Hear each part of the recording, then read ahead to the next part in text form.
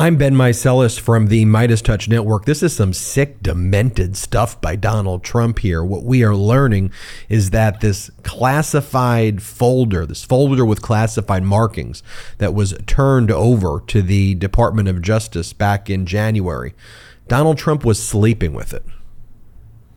Yeah.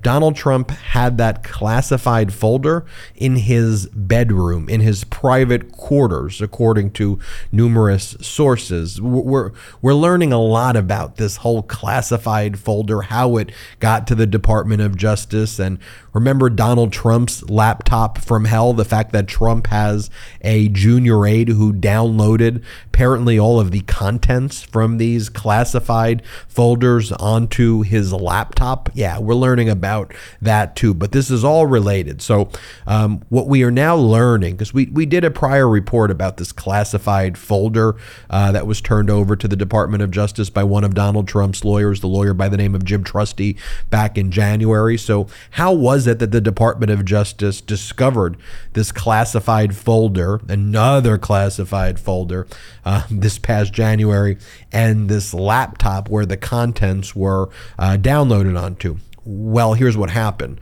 So Donald Trump, rather than allow the Department of Justice and FBI to conduct consensual searches of his premises, the same way that Biden and Pence voluntarily welcomed the Department of Justice and FBI to search their premises just so they could be cooperative and that there would be no issues. That's the way it would normally go down if you were innocent. Okay, but Donald Trump is not innocent. So Donald Trump hired a private security company to conduct these searches, and a lot of information had not been turned over.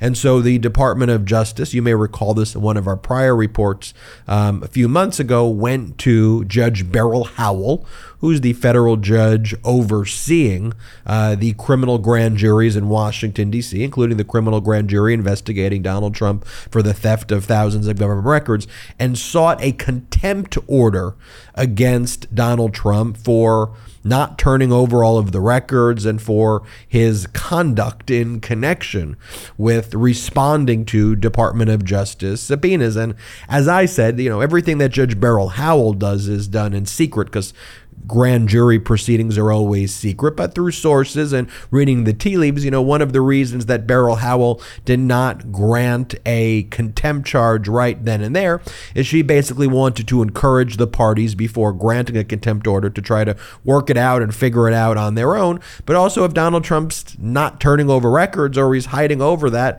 it's really not something where you'd have a federal judge be a discovery referee, because at this point, that's obstruction of justice, So I think Judge Beryl Howell was just like, so just charge him for the crime instead of, a contempt order, which may not have, the same type of sting. Just charge him for obstruction. And by the way, they're investigating Donald Trump for obstruction, concealment, mutilation, Espionage Act violations based on all of the conduct related to the August 8th search warrant that's executed at Mar-a-Lago. But anyway, I digress. Through the process that took place after Judge Beryl Howell's hearing, where the contempt order was not yet granted, and the Department of Justice's questioning of this private security company that did the searches for Trump, they learned about this classified folder, a folder with classified markings in Donald Trump's freaking bedroom.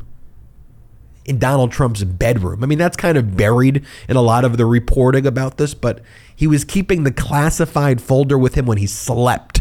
How creepy and fascist weirdo these MAGA Republicans are. So why would Donald Trump be sleeping with a classified folder? Well, one of his lawyers went on the news shows this weekend, Timothy Parlatore, and Timothy says it's actually hilarious. It's a hilarious story, everybody. The reason that Donald Trump was sleeping with it was because he used the classified folder to block out the light on his phone. Play the clip.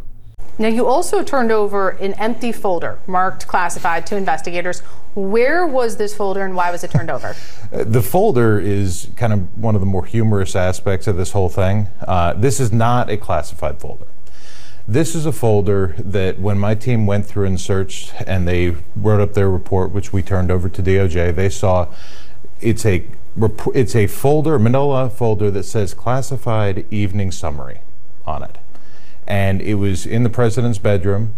He has one of those landline telephones next to his bed, and it has a blue light on it, and it keeps him up at night. So he took the manila folder and he put it over it so that it would keep the light down so he could sleep at night. And it's just this folder. It says classified evening summary on it. It is not a classification marking. It's not anything that is controlled in any way. There's nothing illegal about it. There's nothing in it. And when DOJ found out about it, they went crazy. And they said, they actually gave me a subpoena to say, give us over this empty folder that means nothing. How did they find out about a folder on his bed table? We put it in our report. When we did all of our searches, we wrote up reports on everywhere we searched, everywhere we looked, anything we found, where we found it. And we gave that to them because everything that we've done as part of that search has been in the spirit of full cooperation and compliance. And when they read that and they saw, oh, there's this folder here that is so far outside of the scope of the subpoena or anything else, they demanded it back. And so now the president has to find a different way to keep the blue light out of his lies. I'm sure he has other options. Folks, you can't make this stuff up. I mean, these excuses, there is no depth to the depravity of these MAGA Republican sickos. Come on. And then they also learned, though, about this laptop where the contents were downloaded into the laptop of this junior aide. So then what the Department of Justice did, what Jack Smith did, is Jack Smith then issued a subpoena from the grand jury, return that classified folder immediately. And we want return that laptop. And if you don't give us the laptop, we are going to subpoena the aide into the grand jury right now. We want passwords. We want all that information right now. Give it to us. So Donald Trump's lawyers did just that, and the security firm did just that. They had to respond to the subpoena. They got the classified folder from Donald Trump's bedroom, return that over, and then separately, not at Mar-a-Lago, but in a separate area, they then returned the laptop, the Donald Trump's laptop from hell, where classified records that should never have been given to a junior aide, a current junior aide, were possessed. So that is ultimately how the Department of Justice has gotten that information and got that classified folder. It was through that subpoena process. Now, Special Counsel Jack Smith is not playing around, folks. You want to talk about the people who have been either subpoenaed, who have gone before the grand jury over the past, what we've learned about over the past few weeks.